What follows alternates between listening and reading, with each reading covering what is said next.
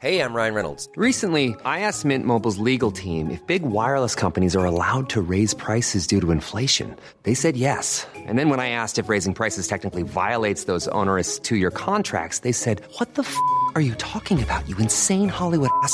So to recap, we're cutting the price of Mint Unlimited from $30 a month to just $15 a month. Give it a try at mintmobile.com/switch. $45 up front for 3 months plus taxes and fees. Promo rate for new customers for limited time. Unlimited more than 40 gigabytes per month. Slows full terms at mintmobile.com. Hello and welcome to The Tonight Show. More revelations about RTE, including a €450,000 golden handshake that was not approved by the board as senior executives faced a grilling in front of the Oireachtas Media Committee. Also on the programme, the Minister for Integration, Roderic, tells us he's confident of a decent turnout at the upcoming referendums, but says the government is not going to be complacent about the outcome. Well, government certainly never takes any referendum for granted. There's no complacency. As you've seen, all three of the government parties have launched campaigns, have directors of elections in place, are undertaking canvassing, as of course are a significant number of civil society groups. And the Taoiseach and his Spanish counterpart call on the EU to take urgent action over Israel as the situation worsens in southern Gaza.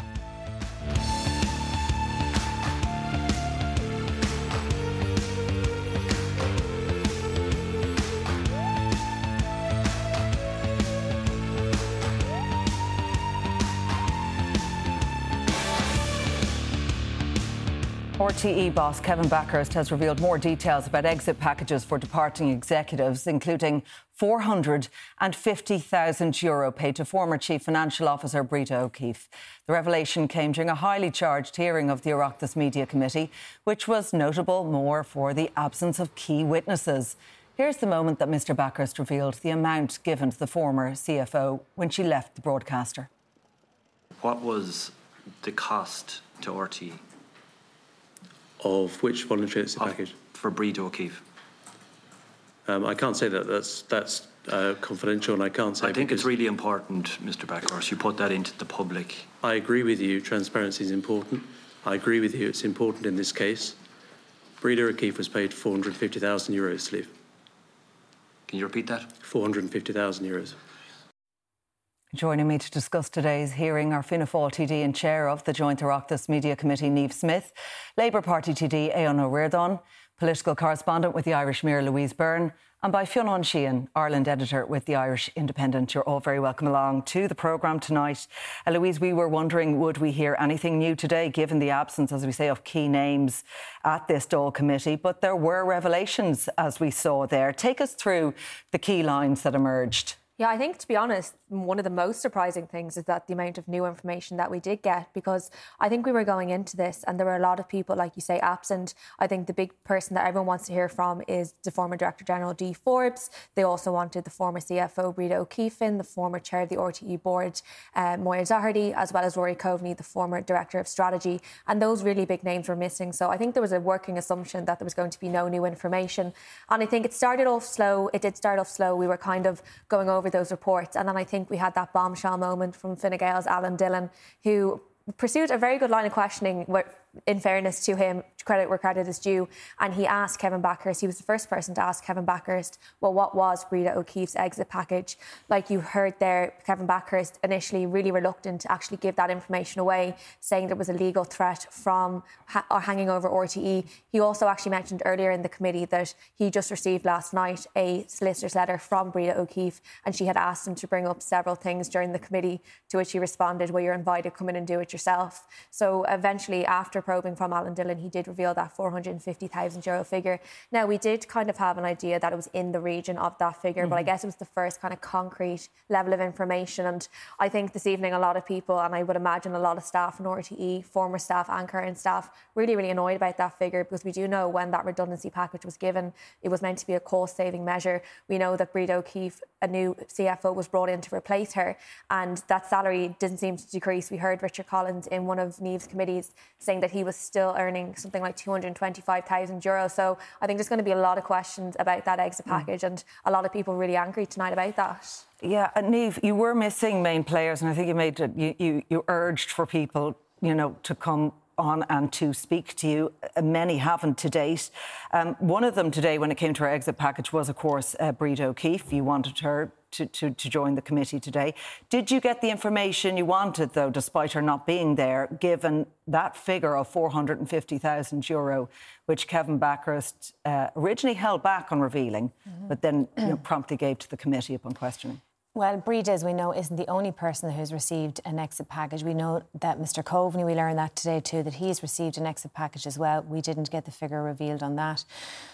I did make the call to Dee Forbes and Maya Doherty and Rory Coveney and others to make themselves available, because they are key actors, if you like, in all of this. And it's very difficult for the committee to conclude, to come up with a real conclusion and report that, you know, is airtight without those people being in the conversation. What did you take from the figure revealed, the €450,000, and indeed the confirmation that there was another exit deal given to the former Director of Strategy, Rory Coveney? It is breathtaking, because it is against a backdrop where I've met with staff, and I'm sure I'm not the only ones in my committee meeting, who have met with staff individually who are nothing close to that in terms of what their earnings are and the insecurity they've had in the job for years on end, and this real parallel universe that the staff, some of the staff, were living in within RTE. So there was the executive, and if we call it the executive bubble, who are on very high salaries. And I made the point to Siún Ní Raghallaigh today, I think it's deeply unfair to presenters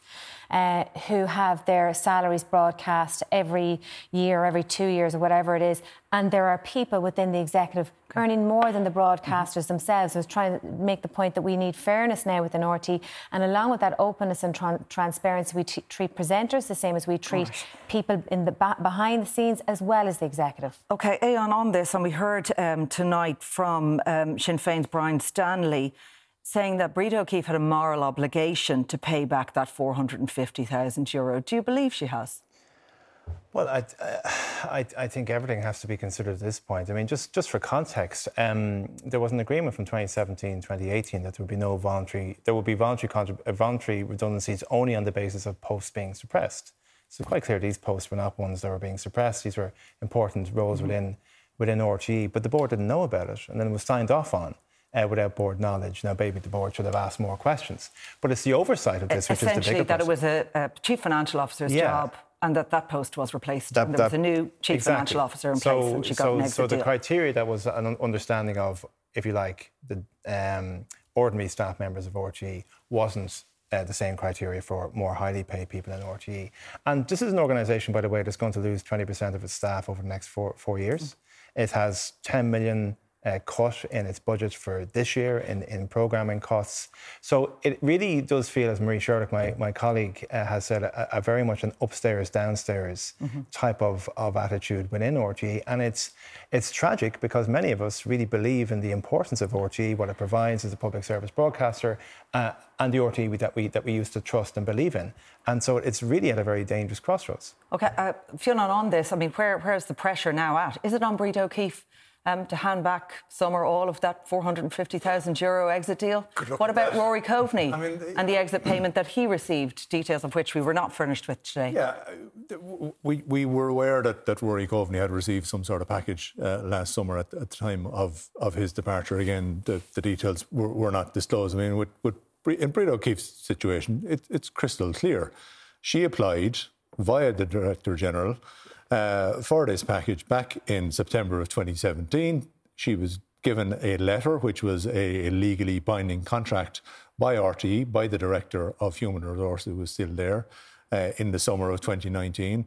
And she left in April of 2020. So the contract was in place and she was paid the money. So whatever about legal, moral obligations here, the letter of the law is she applied for redundancy and she got it.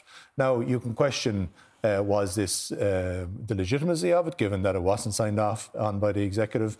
But she can say, well, actually, the letter that she received from the Director of Human Resources said it was signed off on by the executive. The same Director of Human Resources was also involved in commissioning the payment to be made for. The same Director of Human Resources was aware of this issue from October of 2017 to July of 2023, without telling anybody else on the management team. And she did face a grilling today, it has to be said, in front of this Oireachtas briefing. But Kevin Bakhurst was quick to defend Emer Cusack in her role and in her actions. Well, he was, but I mean, that didn't stop members of the committee from basically pointing out. Imelda Munster started by saying this is the problem. People see these things going on and nobody been held to account.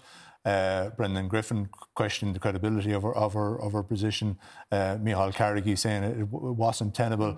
And Marie Sherlock actually going at it quite subtly and just saying, at each step, you had an opportunity here to tell other people, why didn't you? Why didn't you speak up? Why didn't you tell somebody else? Why didn't you report to the executive? Why didn't you report it to the board? And teasing it out with her and establishing, well, you weren't afraid of D. Forbes, you weren't afraid of raising it, you just decided not to. Yeah. Niamh, on that, another, from the opposition tonight, Emer Cusack should consider her position, Brian Stanley says. What do you say to that? Would you agree with him? I mean, the whole thing has been such a mess, and there are, I suppose, there's the viewpoint there that Mr. Bakhurst has, exited some of the members of the executive and hasn't done that to others. Now, he said quite categorically today it would have been reckless of him to do that, to not keep certain people in place, to have some kind of continuity within the organisation. I do think Ms. Cusack had questions to answer. I think she answered them probably to the best of her ability in the situation that she's in. The report itself said there were quite a number of these exit contracts all looked at. There was one, I believe, and that was the Breda O'Keefe one that was a problem and that was, not adhered to and had the approval of the board, the same as the others. Do you believe her position is tenable? I think it's a difficult one. It's a difficult one. OK, you're not giving me an answer. You're not sure. Where is the difficulty for you? Well, the difficulty is there was a very robust Grant Thornton report done on the whole thing, and quite a number of contracts were interrogated. There was one there was an issue with.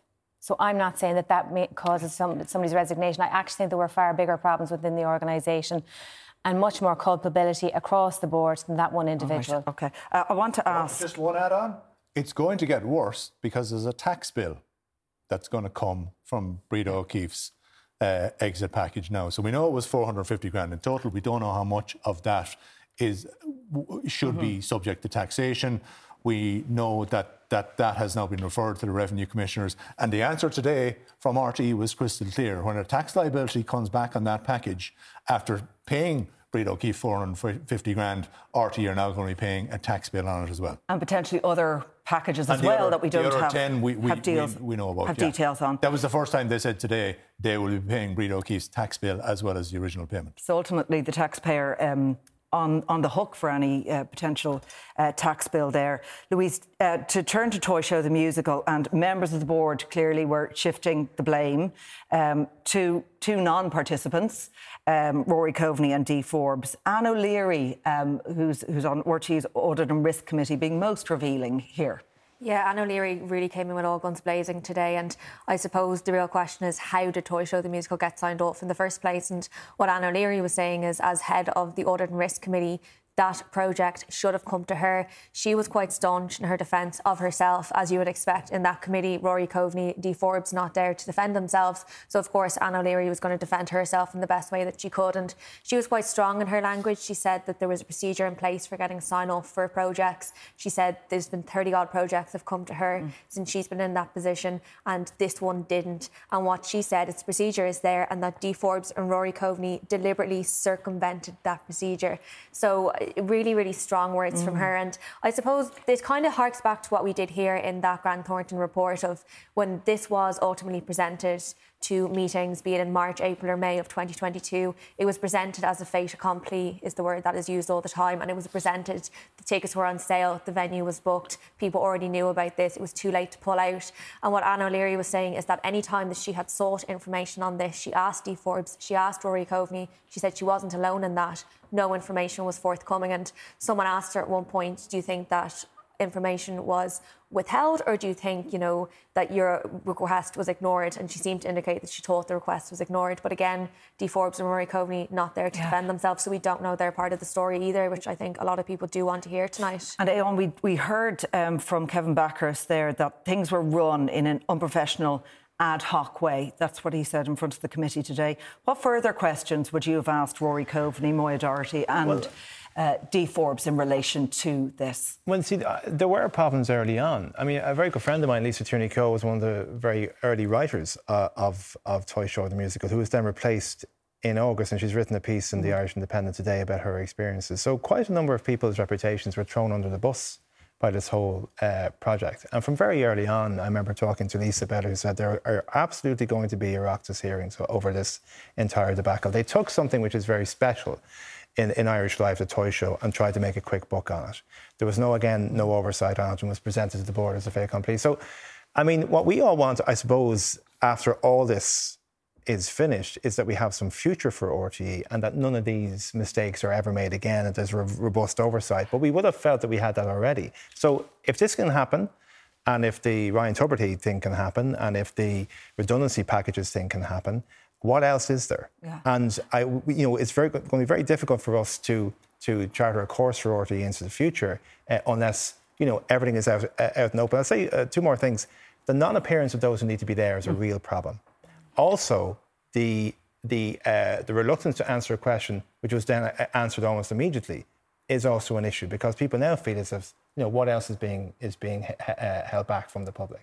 Yeah, on the issue of compelling witnesses to appear before the Oireachtas committee, what are you going to do about that? Because at this point, these hearings started in June of last year. We're 8 months in, and we are still waiting to hear from Dee Forbes, from Jim Jennings, from other people. And we had absences today, key absences, people you wanted to get answers from, and you couldn't get those answers because they weren't present. So what are you going to do about that? So I've already asked the clerk of the committee to do a scoping exercise to see what powers we have, because we have the other added layer of difficulty that there are 6 certs being provided to the committee, and that it's not just that for not all of them, it's not a case of not just turning up. We're told that they're unwell and not able to turn up. So that is why I again asked those who have not been at the committee hearings so far that they wouldn't put the committee into a position that we would have to compel, because that is an onerous, long what's task. That process?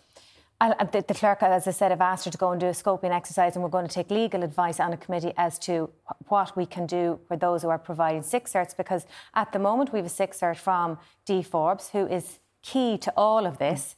Rory Coveney just wasn't available today. Jim Jennings, I believe, is unwell at the moment too. So there is a piece of work to do there. I think the last time people were compelled before an Oireachtas committee might have been the banking inquiry. I'm not sure it's been ever done since that. And I think time might be against us on this. Are you willing to do it? Absolutely. If it's possible for us to do it, I've said we will do it. OK, Fionn, you can't blame these people as well. Can we get closure without the key players? Yeah, but you can't blame these people for not showing up, given the manner in which the House of the Oireachtas have behaved in the past. A decade ago, Angela Kearns, a chief executive of an organisation, appeared before it. Her constitutional rights were breached by an all-star, all-package, all-punching Dáil Public Accounts Committee. And 10 years later, she's still down the Supreme Court, looking for recompense and justice for the manner in which he was treated. So what do you do? I don't blame these people for turning around to the House of the Oireachtas and going, I'm not turning up to be treated like that.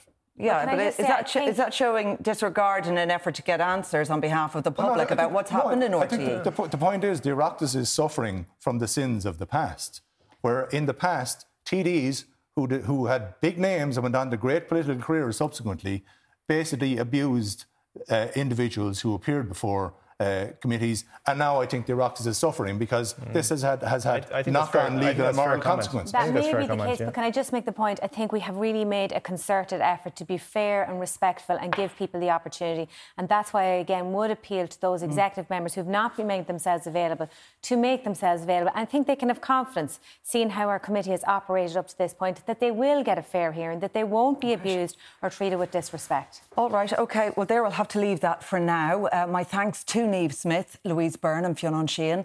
Aon is staying on because after the break, Minister for Integration Roderic O'Gorman talks about Gaza, refugees and referendums. Stay with us.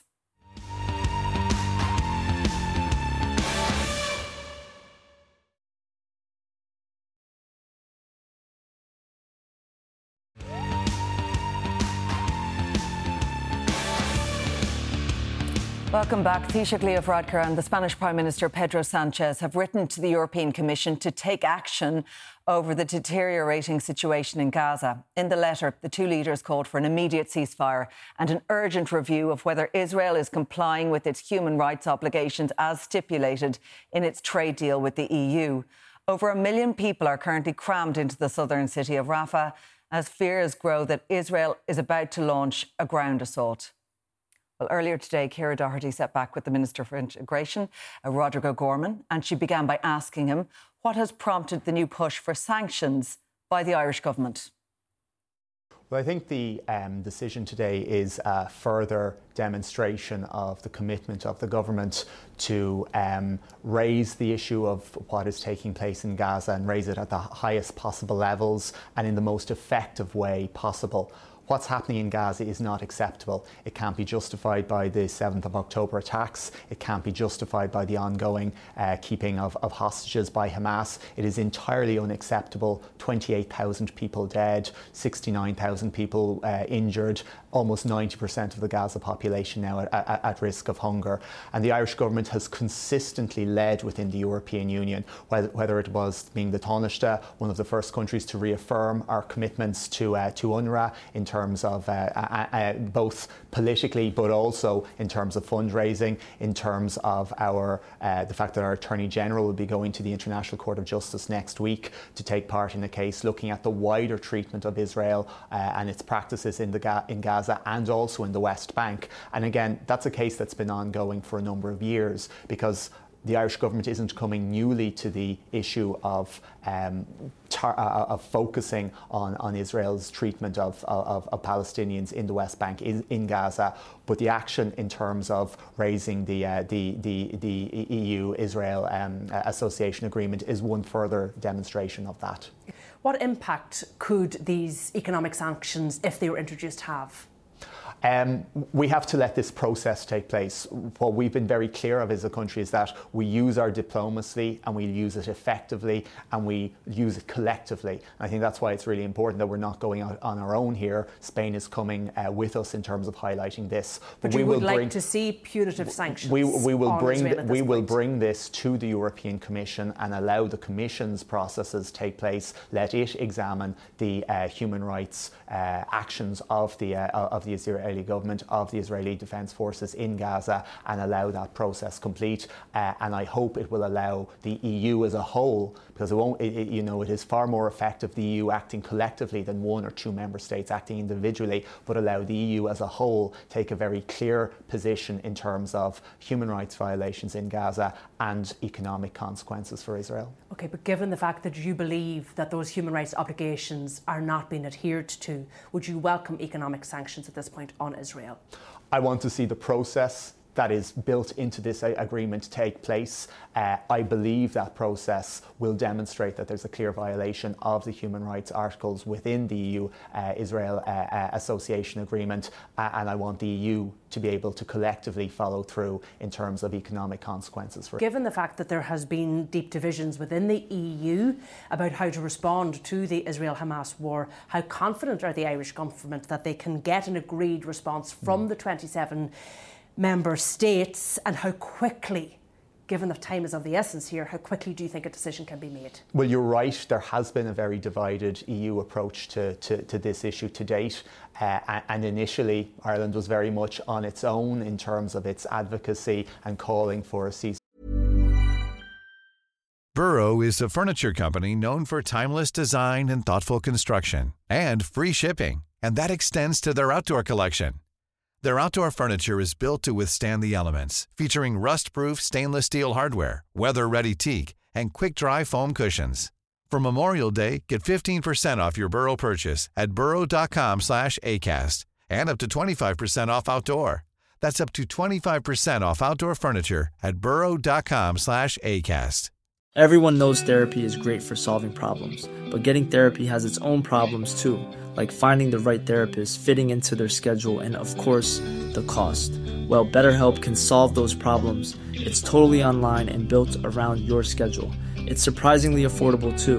Connect with a credentialed therapist by phone, video, or online chat, all from the comfort of your home.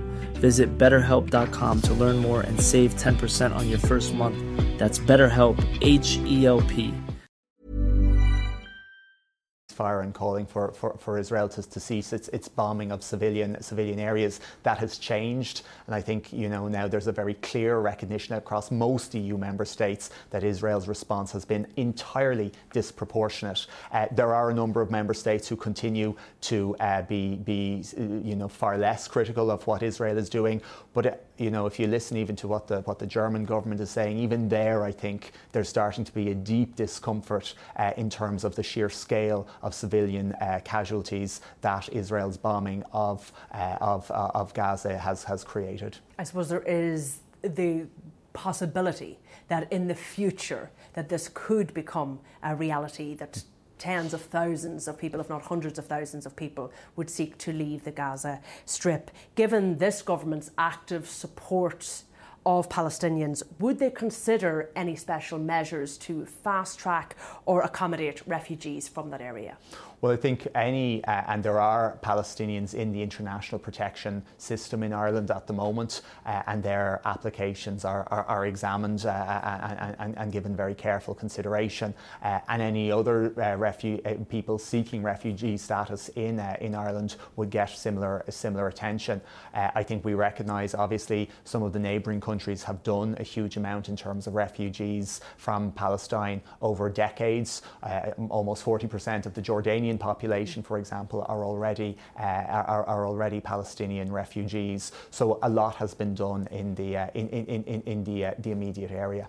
OK, but in terms of Ireland's response, we also have special provisions for those trying to flee Ukraine, given the fact that Ireland has been such a vocal supporter of Palestinians, particularly during this war, given the fact that we have been a leading voice in the EU particularly. There might be an expectation that Ireland would look to try and accommodate some of those refugees should they seek to leave. Well, ultimately, anybody who seeks international protection in Ireland from Palestine, from any other countries, their applications will be examined. But I think right now, what we want to achieve is for the Palestinian people to be able to stay in their homeland and to stay there safely. And that will be achieved by, first of all, an immediate ceasefire, and secondly, the distribution of large quantities of humanitarian aid. Okay, but would you be opposed, Minister, I suppose, sorry to cut across you, would you be opposed to the idea of special measures to accommodate Palestinians in Ireland? Well, we work through international bodies like the UN in terms of the Irish Refugee Protection Programme. We've put in place measures for small numbers of people fleeing Afghanistan, fleeing Syria, for example. So we have programmes in place, but I think we shouldn't take the focus away from maintaining Palestinians in their homeland, because as we know from certain members of the Israeli government, driving Palestinians out of Gaza is exactly what they want, and our focus has to be keeping Palestinians safe but allowing them remain in their homeland now, and ultimately allowing us to be able to implement a two-state solution. And if Palestinians are driven out of Gaza, that becomes a lot less likely. OK. I just want to move on to the referendum coming up next month. There is a betting company in Ireland today taking bets on this being the lowest turnout for any referendum in Ireland. What is your sense of what the turnout is going to be? I think we'll have a decent turnout. I think when you hold referendums on a single, without maybe an election at the same time, obviously that does have an impact. I notice, and I've been out a lot over the last 3 weeks, meeting people at train stations, knocking on doors. Certainly between last week and this week, there's a big increase in terms of people's engagement, in terms of people's knowledge about the issues in the referendum. Posters are up now around much of the country, and as you know, the Electoral Commission will be putting forward their documentation, their information about the proposals over the next number of days. So I think there'll be, we're 3 weeks away from polling day. There's still lots of time for engagement, for canvassing, for debate, and I think across that process, people will understand. Because the other thing I think people say, well, instinctively when you talk to them, like, those people down the street, the family, well, they're actually not a family under our constitution right now because they're not married. That that inequality, I think it offends a lot of people in Ireland, the fact that there are large numbers of relationships that all of us know that don't get the protection of being in the family in the Constitution because they're not married. You do get the sense within government that there is some concern about this referendum, about engagement, about turnout, and indeed about these measures being passed? Well, government certainly never takes any referendum for granted. There's no complacency. As you've seen, all three of the government parties have launched campaigns, have directors of elections in place, are undertaking canvassing, as of course are a significant number of civil society groups. We saw obviously the opinion poll last week, 52% support for the provision on the family, 59% support for the provision of care, and the no votes in the early to mid-teens. So the yes side, according to that poll, are significantly ahead. But again, no complacency. We'll be out there fighting for every single yes vote on the 8th of March. Okay, your background is in law. Are you confident that the new text around durable relationships would not potentially have unintended consequences? I am. We've chosen that language specifically to ensure that we can, within our Constitution, protect other types of family beyond the marital family. And by that we mean one-parent families, by that we mean cohabiting couples and any children that they might have. By just allowing marital families protection of Article 41, we've really straitjacketed the article. But there is other language within that article that describes what a family is. It's a primary and fundamental unit group of society. It's a moral institution, and all of those existing terms guide us in terms of our understanding of what a family is. Senator Michael McDowell, the former AG, former Minister for Justice, he's been really critical of the department's failure to publish 64 pages of information, notes, minutes relating to discussions around the use of this particular wording. Why not produce the information so that the public can be as au fait with the reasoning behind choosing a phrase like durable relationships above another? Well, as you know, once the referendum kicks in, we're bound by certain rules.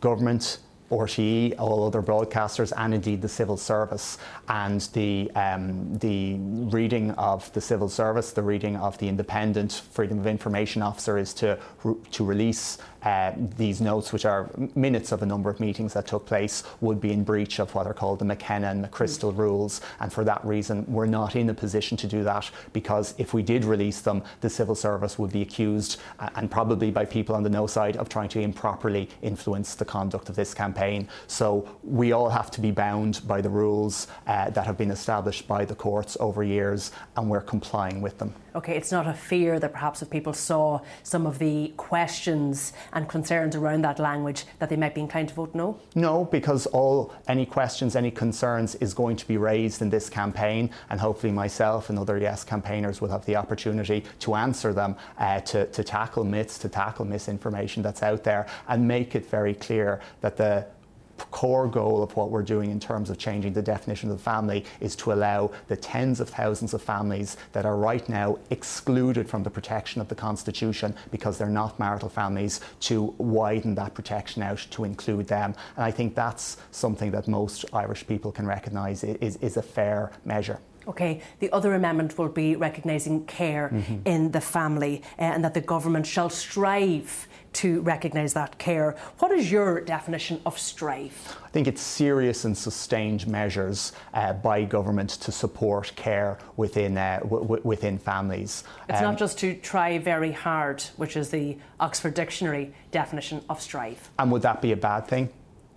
I think it's really important. I think we all recognise that as a state we need to do more to support care in the family, whether it's the care someone gives to a person with a disability, whether it's the care mums and dads give to their kids, whether it's the care that adult children give to their elderly parents. I suppose what people would say needs to be done. Minister, is that the language is weak. Minister, that the government shall try very hard to support? Well, first of all, there's no language in the Constitution requiring this obligation on the state now. And I think that's really important. So anyone saying I'm voting no to this language is leaving us with the status quo, which leaves us with nothing. Secondly, I don't believe the language is very weak, because it's saying it shall strive. And in law, shall is a strong direction. Like the alternative is may, where you have a government or anyone has a lot of flexibility there, but it shall strive. It's also a recognition, though, that what we need to do for care in this country can't take place straight away, because there's so much we need to do. It's something that will be achieved progressively over time. But I know from, I've been privileged now 3.5 years being in Cabinet. I know when negotiations take place at budget time, when a law is being passed, and when there's a constitutional obligation on the state, that matters in those discussions. There isn't one right now. If we get a yes vote on the 8th of March, there'll be a constitutional obligation on the state to do more to support care, and I think that's something really positive. Roderic O'Gorman speaking to Ciara Doherty a little earlier today. Coming up after the break, more on the call for the EU Commission to take action over Gaza.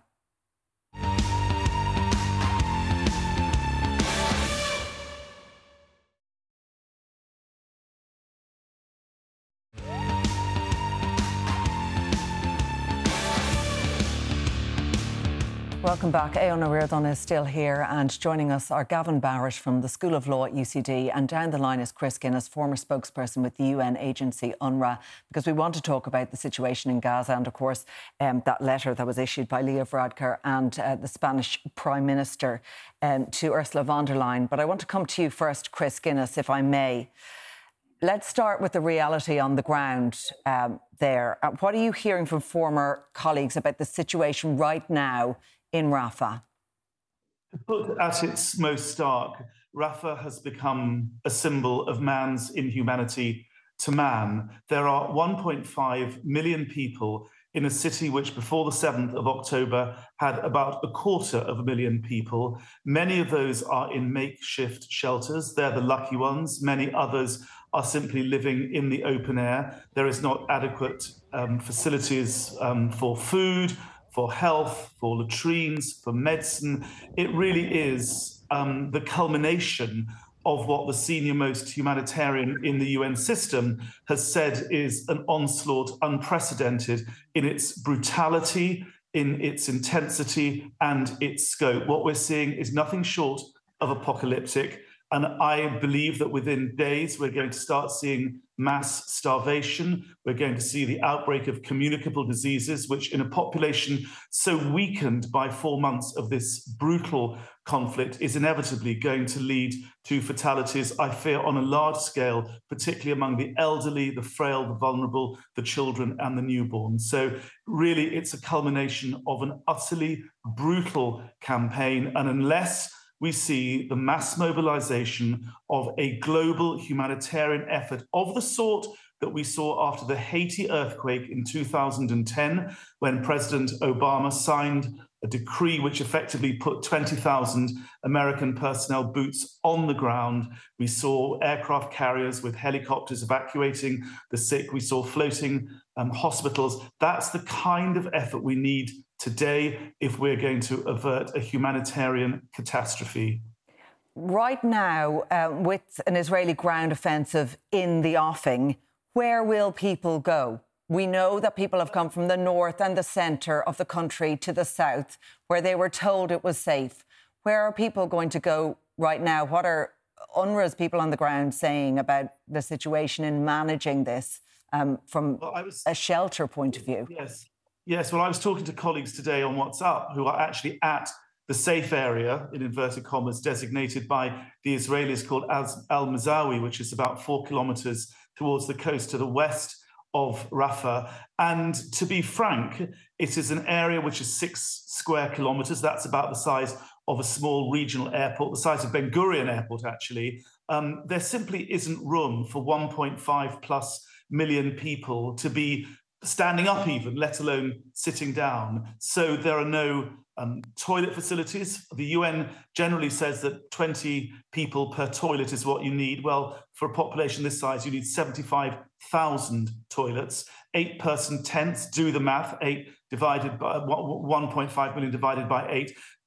There's nothing like those sorts of facilities. And that's why I say there has to be a massive humanitarian response plan, which I think must probably at this stage come from the Americans. It's simply not good enough to say that the protection of 1.5 million Palestinians plus, because more are coming down from Khan Yunis with every hour where there's an Israeli attack. So they're going from Khan Yunis just north of Rafah down. So it's simply not good enough to say that the Israelis that have shown themselves time and time again to be killing people in their droves in these designated safe areas. And by the way, in the lanes, the roads that lead to these safe areas. So there has to be a massive sea change in the international response. And that involves a huge humanitarian mobilization, which I think probably has to be led at this stage by the Americans. If they can get warships into the Eastern Mediterranean for military purposes, then heaven knows they can get them there for humanitarian purposes. All right,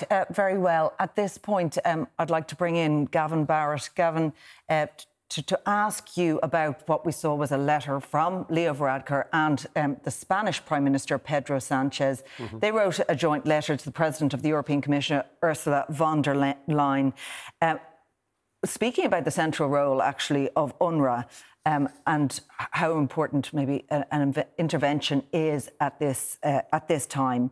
But they're also citing human rights obligations that Israel have under the terms of an EU-Israeli trade agreement. So what could potentially happen there in terms of penalties for Israel on foot of potential action in Rafah? Well, I suppose one point to bear in mind in this regard is that the European Union is by far Israel's largest trading partner. 25% of Israeli exports go to the European Union. 31% of Israeli imports come from the European Union. So there's a lot of leverage in the hands of the European Union. And that relationship, the trade relationship, is governed by the EU-Israel Association Agreement.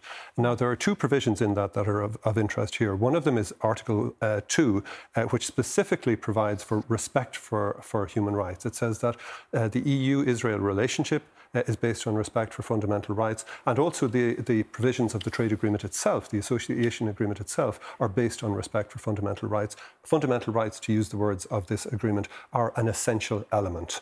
So that's one provision. And then the other provision that's of relevance here is Article 79, which provides that if either party to the agreement feels that the other party has failed to fulfill an essential obligation, it shall take appropriate measures. And the argument here is that Israel has manifestly failed to respect human rights. It has failed to comply with Article 2. And the letter from Pedro Sanchez and Leo Varadkar is an attempt to, if you like, initiate the process, to kickstart the process of the consequences that attach to that. OK, and they may be kickstarting that process, but what power do they actually have to implement anything? Does it require all member states to get on board? Because we know that there are very differing opinions right across the EU.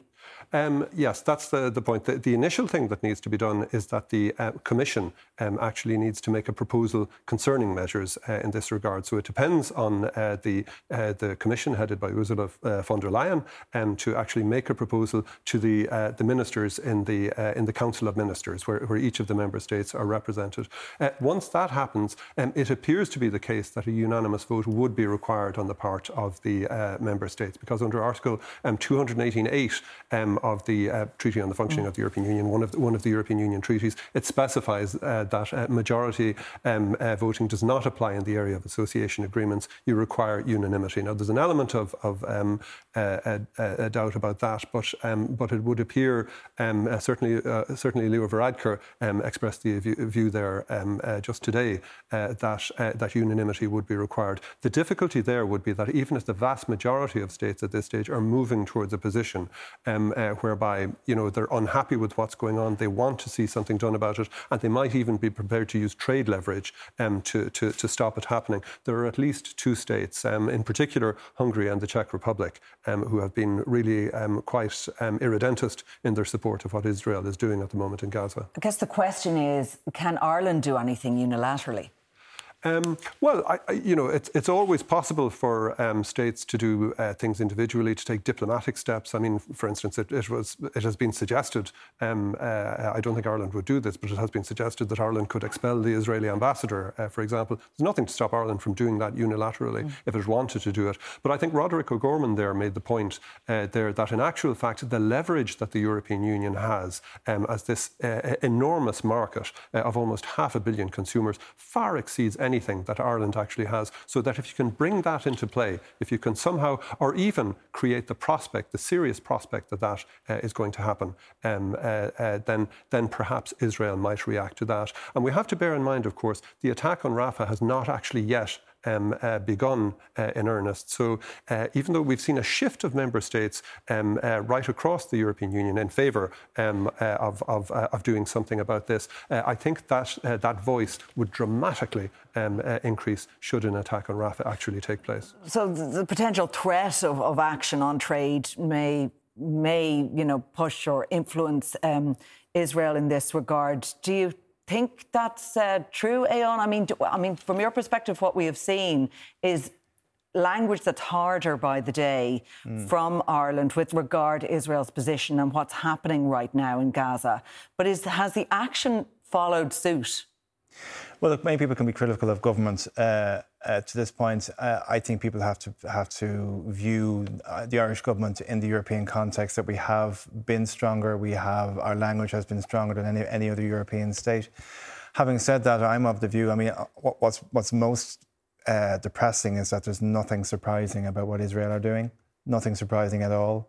They have been acting with impunity for generations. And I am of the view that they are never going to stop, and they're never going to come to heel, and they're never going to correct their approach to this entire issue until they are absolutely isolated by the international community, until we break off economic, political, cultural, sporting links with Israel. They are not going to stop.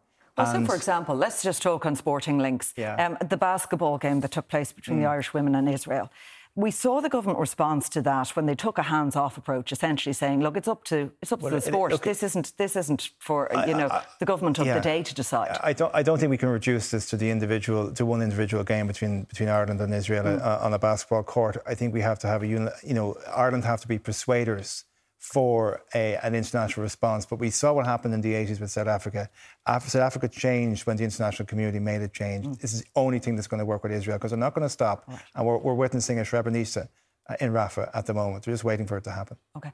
Chris, if you're still with us, I'd like to ask you about UNRWA's position now. Is the UN's Palestinian programme facing a threat to its survival, given Israeli opposition of the said programme? 100%, though I do think it's premature to talk about the demise of UNRWA, because don't forget, as well as having 13,000 staff working in Gaza, in all the agency has 33,000 staff working also in the West Bank and Syria, Jordan and Lebanon. But as far as Gaza is concerned, yes, I mean, it's almost sickening to hear what's going on in Europe. I mean, when we hear that maybe an offensive in Rafah will motivate them to do something, what you mean 30,000 people have already been killed and they need a couple of other, tens of thousands to be killed before they'll do anything. And this just really shows the weakness of the response that we've had from the Europeans. And it's some of those very European countries who have defunded UNRWA. They've made UNRWA make choices. For example, its food programme to 1.2 may have to go. These states are complicit in a massacre, in a slow-motion massacre, in a starvation that's about to happen. Sorry to cut you off. We have to leave it there. That's all we have time for. My thanks to everyone tonight. Take care. Good night.